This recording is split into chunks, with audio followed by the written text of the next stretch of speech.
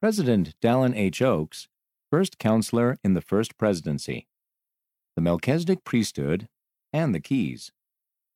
The principle that priesthood authority can be exercised only under the direction of the one who holds the keys for that function is fundamental in the Church, but this does not apply in the family. For example, a father presides and exercises the priesthood in his family by the authority of the priesthood he holds.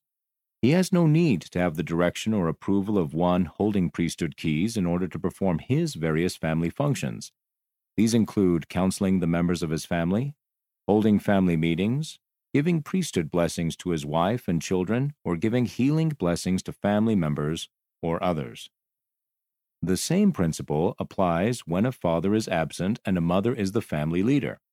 She presides in her home and is instrumental in bringing the power and blessings of the priesthood into her family through her endowment and sealing in the temple.